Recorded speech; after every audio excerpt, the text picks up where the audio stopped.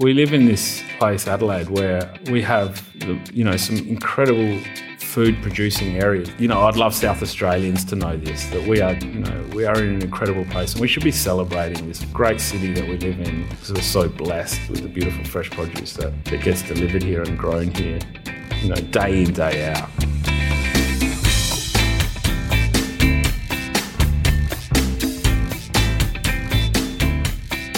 Welcome back to The Forager. I'm Nicole Hark and delighted to be joined today by the publisher of City Mag, Josh Fanning. Welcome along, Josh. Hi, Nicole. How are you? I am sensational. Now, I have to say that your role within the Adelaide food scene is a really interesting one because you, through City Mag, have really captured and chronicled the new Adelaide, if you like. Yeah, I think we didn't set out to do that. We set out to be a city magazine to talk about arts and culture and business and opinions and a little bit of food, and then that little bit of food really garnered a lot of attention. One of our first ideas of how important food was to our readers was the launch of Africola. So we knew Duncan Welgemood, we knew the architects, Studio Graham and David, and we just had that head start on our competitors because we knew these people and we're friends with those people, and so we did the story, and 10,000 readers later, we're like, okay, people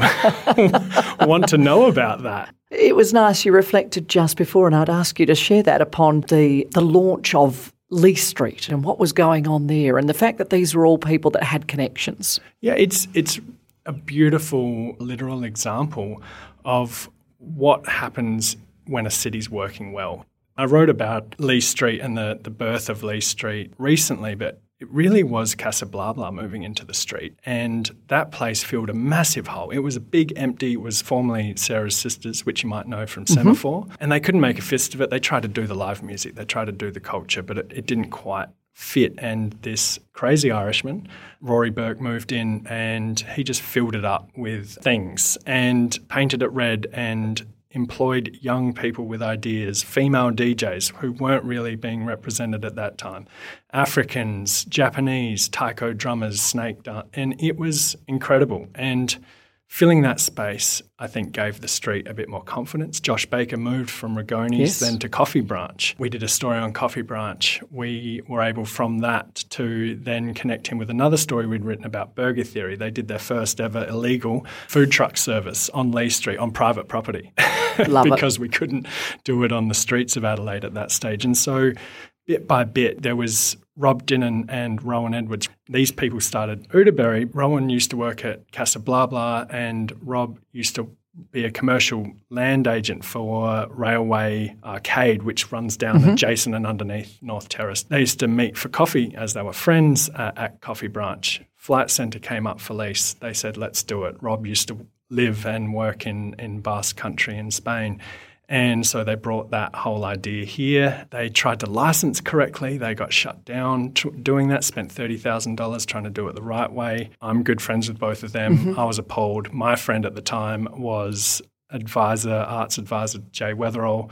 I asked Rob and Rowan, how big a deal do you want to make out of this? They said, go for your life. And so that's why we have small bars. And what a difference it's made. Yeah, and I think it is those little things and those little connections that are kind of unique to Adelaide. And really it wasn't just us with small bars, it was Adelaide. Adelaide wanted it. And you'll see Josh Baker from Coffee Branch then opened Clever Little Tailor, and he has credited Rob and Rowan with inspiring that. And I think every small bar has been inspired by the one before it.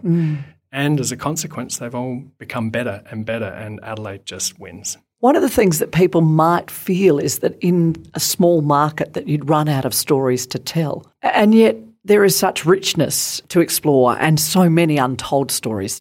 And talking about untold stories, you wrote a beautiful piece recently on Simon from Lucia's. The story of Lucia's, of course, is well known, but perhaps what's lesser known is the generational impact of Lucia's, taking the old and creating the new. It speaks volumes about what occurs here in Adelaide in family businesses. Family businesses are incredibly important to the state. The story with Simon, I think, is really special because everyone's so familiar with Lucia's. It almost fades into the background. You can run into the former premier there on any given morning, Jay Weatherall, having a coffee just casually in the corner. It's that sort of place that no one's bigger than Lucia's. It's the mother of the markets, I think, in so many ways. Whether you go there or you prefer Zoomers, that's even, part of the fun of our food culture in SA. But it was noticing the change on Simon's pasta sauce from Lucia's Fine Foods to Lucia's Australia that really made me think, are they getting ready to start selling into overseas? And my friend who runs charcuterie there, Tom Parbs, makes the best sandwiches. Have to see Tom for a sandwich. There's those connections again. Yeah, he said that Simon had changed it and it had made a huge difference, and they were gearing up, getting export ready is what they said. And so from there, sitting down with him and learning the story of how every step of the way he tried to get out of making pasta sauce every summer, because, that's what Italians have to do in Australia, is make the pasta sauce for the rest of the year. And, of course, it happens during summer. So he always was developing a business accidentally so he could go to the beach. Yeah. And that's and his the big irony. joke. The irony is that, 35 years later, he is spending all summer making sauce. And you talk about the change that he made, the change clearly to the bottle only, because the product is every bit the part of what Lucia's did in the early days. They've stuck to a tried and true recipe, and it's really important to them. Thank you for introducing us. No worries. My pleasure.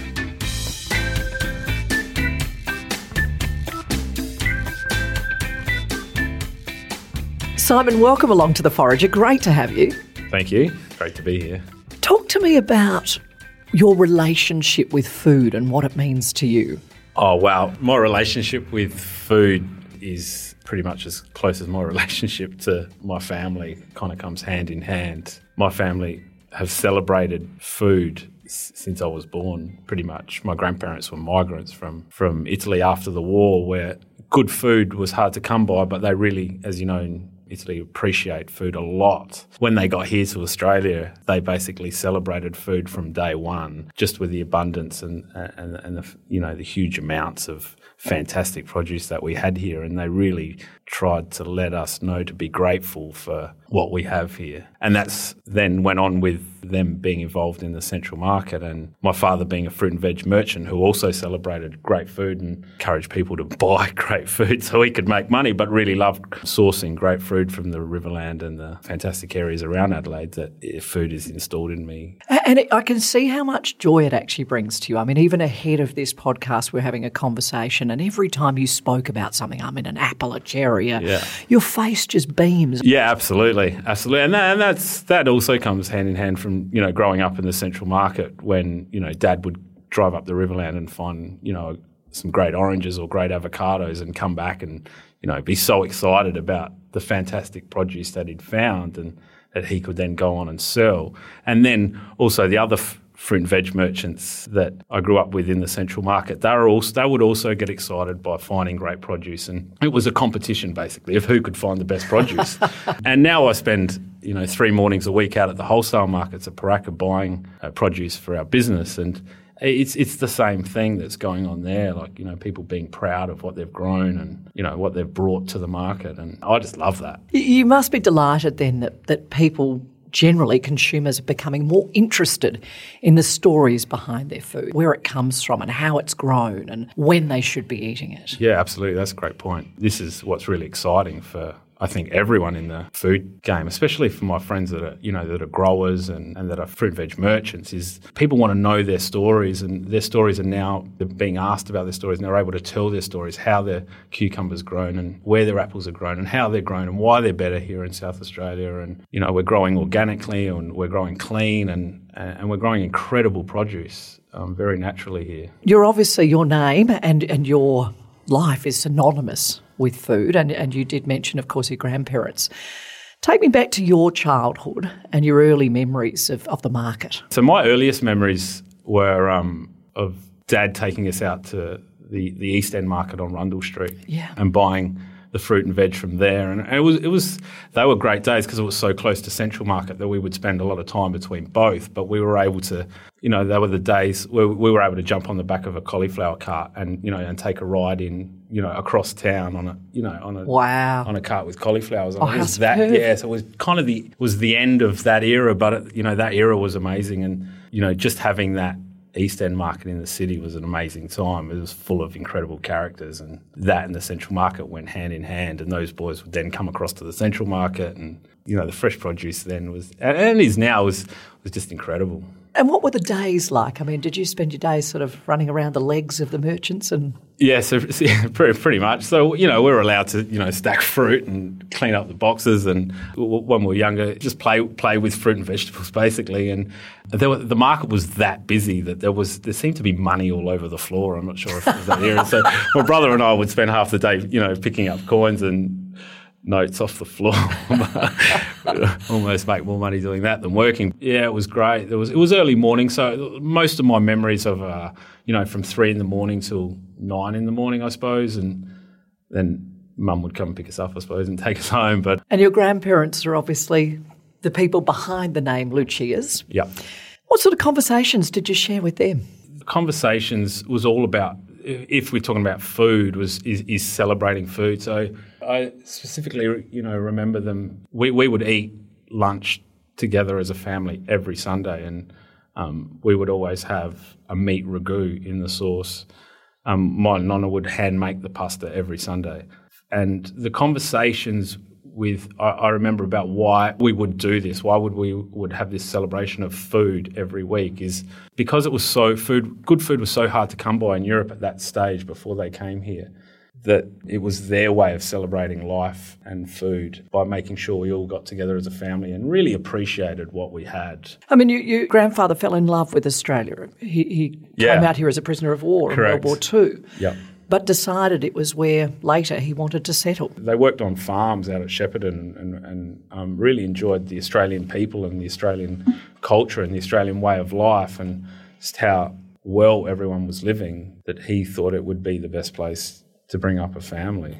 They're impressed with, just the quality of country and quality of life, which I think we're all still blessed with today. Absolutely. It's been talked about a lot in the media, the process of your nonna going from making the food at home and celebrating the food at home, and then deciding to take it into a commercial space. And I understand there was a neighbour that had something to do with that. That's correct. Yeah, there was. She was cooking pizza, and the neighbour came over and smelt the pizza and said, "What are you cooking, Lucia?" And she said, "This is pizza." And the neighbour replied with, "What is that?" So it was, those days pizza was even unknown, and there wasn't a pizza bar in South Australia yet. So the neighbour convinced her that that should be done commercially, and that's when it started in 1957. How do you feel now, sort of carrying that flame, some of the responsibility that goes with that, I suppose, accepting and supporting and embracing the heritage, but also looking to the future and the opportunities? Yeah, I think it's not just me, it's my brother and my sister as well. But sure. I think we find it quite easy just because it's all about doing the right things at the right time with food, and it's as simple as just not cutting corners. It's a decision to do it the way we've always done it, and the right way is, it's not always the easiest way, but it makes it easy for us that we know the path to keeping it the way it is just about doing things the way we've been taught and the right way, and it's made it quite simple for us, really. What about the evolution of Lucia's over time? So we were making pizza. We were making the sauce for the cafe all our lives, basically as kids in the backyard, and we'd have to make 10,000 bottles a year. And over summer, we're only making 100 a day, so it took up most of our summers. So started fun, and not so much once you hit the teenage correct. years. So I decided to get a commercial kitchen just so we could make the sauce a little quicker, and we were able to make it in a few days rather than all of summer. So the goal initially was to just not spend all of our summers making tomato sauce. But now we spend all of our summers making tomato sauce. But so it's kind of backfired. The irony. Yeah. But that's how that evolved. We got ourselves into a commercial kitchen and started making some sauce, and we made a few extra one year, and we sold them in a few weeks, really. So the year after we made a few more, and the commercial kitchen became unavailable after a little while, so we bought one, and it's just evolved from there. It's been an organic growth, and we haven't really tried to dominate the world or take over the world. We've really just tried to, organically grow and just make the amounts that we want to make year on year with fresh tomatoes. It's not a case of trying to take over the world, but the world has now come to us, so it's, we'll start sending them some sauce. And those tomatoes, where do they come from? They come from Shepparton in Victoria. We have a few growers that grow tomatoes for us. We use a certain tomato at a certain time of year because of the sugar content and the quality of sauce that comes out of them. So that was another decision, that going back to that decisions that to keep the tradition going. We've always just made this tomato sauce in summer when the tomatoes are at their peak. So as long as we stick to that, we know the sauce flavour will always be the same and always be consistent. So it's just things like that we don't move away from that keeps it great. But most of them are Italian, and the growers, and they also came out post-war and set up tomato farms out there. And because of the coldish night climate there and the warm days, they grow an incredible tomato. That's what you were talking about before, wasn't it, in the not cutting corners? You're Correct. saying at the end of the day, this is about respecting the food that you're working with. Spot on. Absolutely.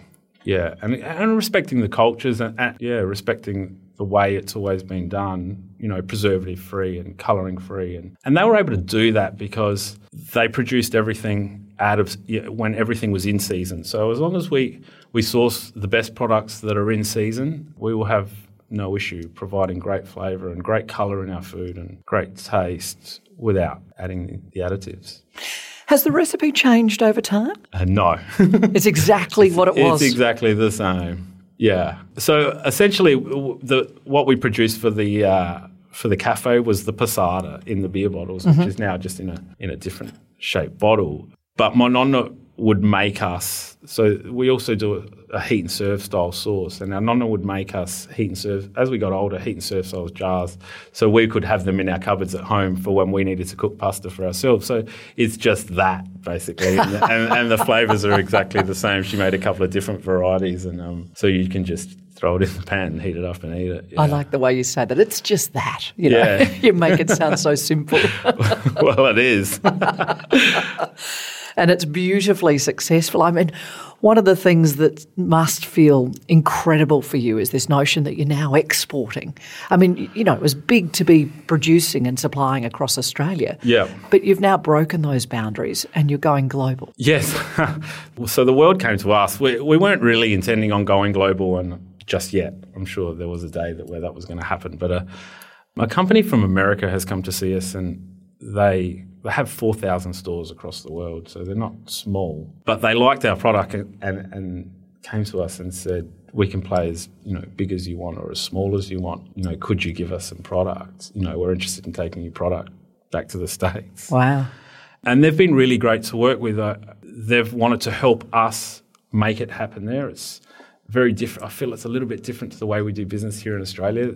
They were, whatever we can do to help you put your sauce on our shelves, we're here for you. So it's been really quite an interesting journey. How long are we talking? 6 weeks. So it's a new journey. Yeah. Oh, well, it's a couple of months now, but the process, they said, we want to get you in for the fall and we can make this happen really quickly. You just need to jump through these hoops, and we really want you in there and we really think you're going to work. So how did they discover you? So they have people out here looking for good Australian produce. So the world knows that we have fantastic produce here in Australia, and the world's looking for it. And they've come across us in a shop interstate and love the branding, love the fact that it was preservative-free. You don't see much of that in America these days. And the fact that it had Australia sprawled across the label, they were quite excited with that. So all in all, they thought we were a great fit for them, and conversation started. Well, when did you realise that Australian element was such a strong marketing play for you? We've always known it, and it's always been our pitch is to, I feel like outside of South Australia where people don't know the name Lucia's, that's always been in South Australia. But when we went interstate, we've always known it was the Australia part of the product which was going to make it sell on those shelves in the supermarkets where we're unknown. So we're trying to figure out the best way to tell it, and we changed the fine foods across the Lucia's fine foods across the front to Lucia's Australia, and we had a 40% increase in sales basically overnight. Because ultimately you're competing with a lot of product out of Italy. Absolutely. And the Italian market dumps it here in Australia, so the price point is extremely competitive, and we were never in that price fight or that price range. So it was always about the quality of product. But once we told people it was an Australian quality product, it's when things have definitely changed. Have you been over and seen it on the shelves? Not yet, no. The joyful part has been to see like how much my mum has liked the idea that the sauce was, going to America, and how much my auntie loves it, and my brother and my sister. And, that's the joy for me, is that everyone's, happy and proud of the product, and that's the buzz I get. Sounds like you might need a family trip to the US. Oh, definitely. Definitely.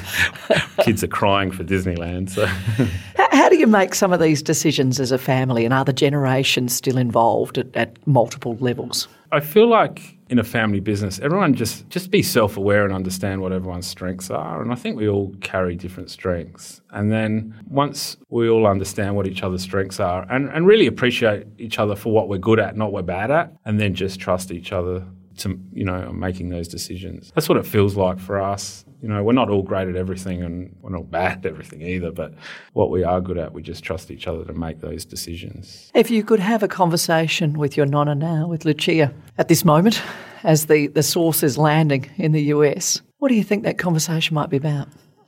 The first question she would ask me is, "Did you cut any corners? How did you do it? Guaranteed. How is that possible?" And I'll be like, "No, I promise." That's 100%. She'd have your heart if you did it wrong, would she? Absolutely. Yeah, that was, the promise I always had to make, basically. And, as we expanded while she was still alive is, make sure you're doing it right. And as she was still alive when we went into the commercial kitchen, and she was against it, and I had to prove myself. So, she didn't think we could do it. We did it the way we've always done it. We just did it in a little bit of a quicker manner and with some bigger equipment. Just had to stick to that. And so were there some challenges along the way between the kind of the old and the new? You said that Nonna didn't think you could do it. And I suppose there she was wanting to hold on to the tradition. Yeah. And you're saying, but the new has a better way. How do you reconcile that?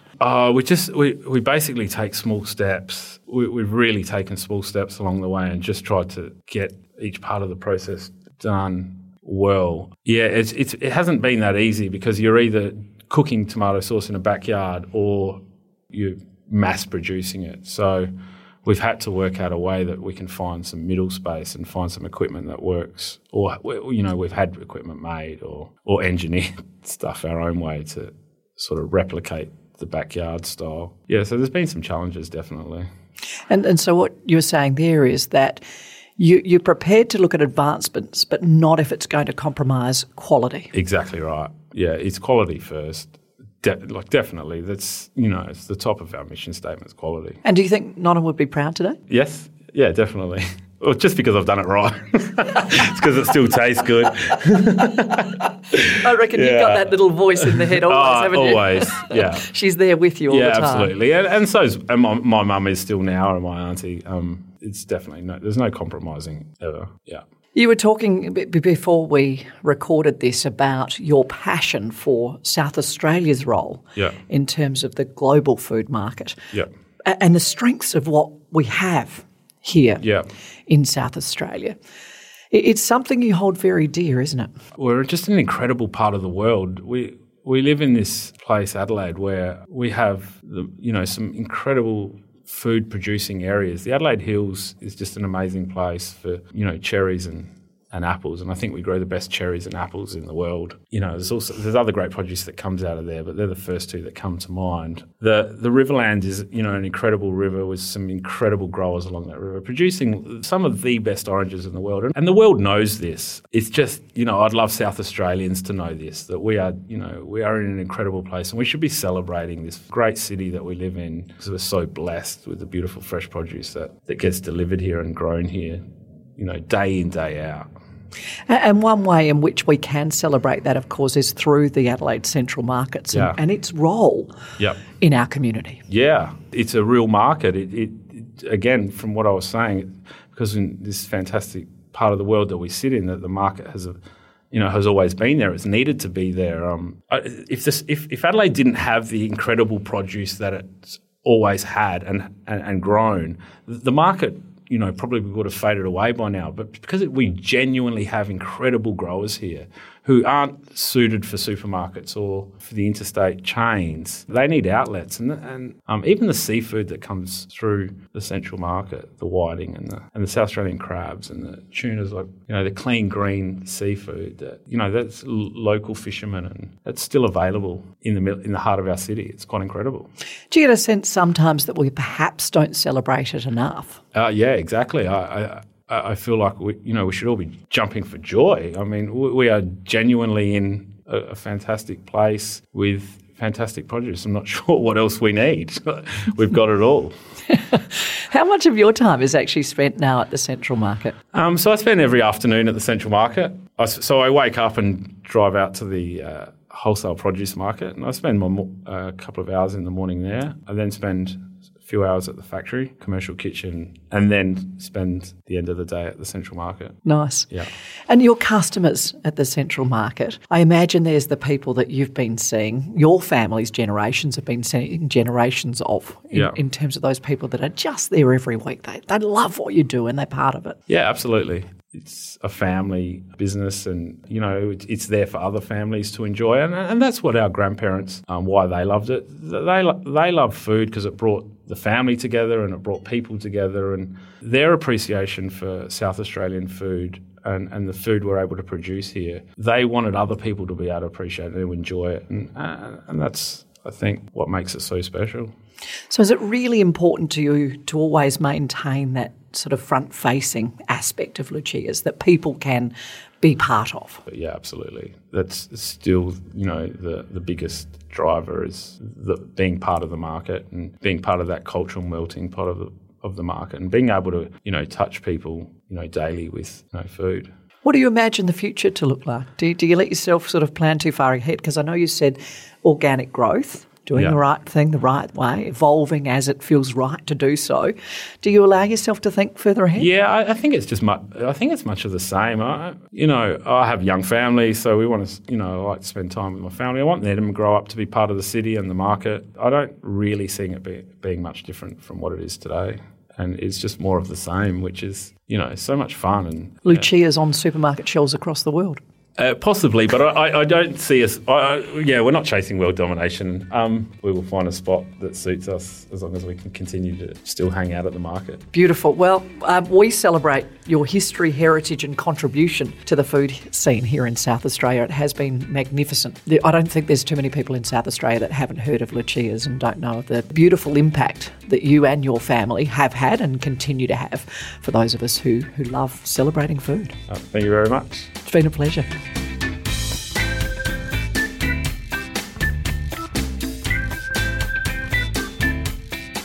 To subscribe to The Forager's free weekly food and wine email, go to indaily.com.au/subscribe. And don't forget to look out for the SA Life Food and Wine List 2019. It's in newsagents now for more than 350 pages of the best of South Australian food and wine. I'm Nicole Huck, and I'll be back next Wednesday with another fascinating guest or two in the Forager podcast. Thanks for listening.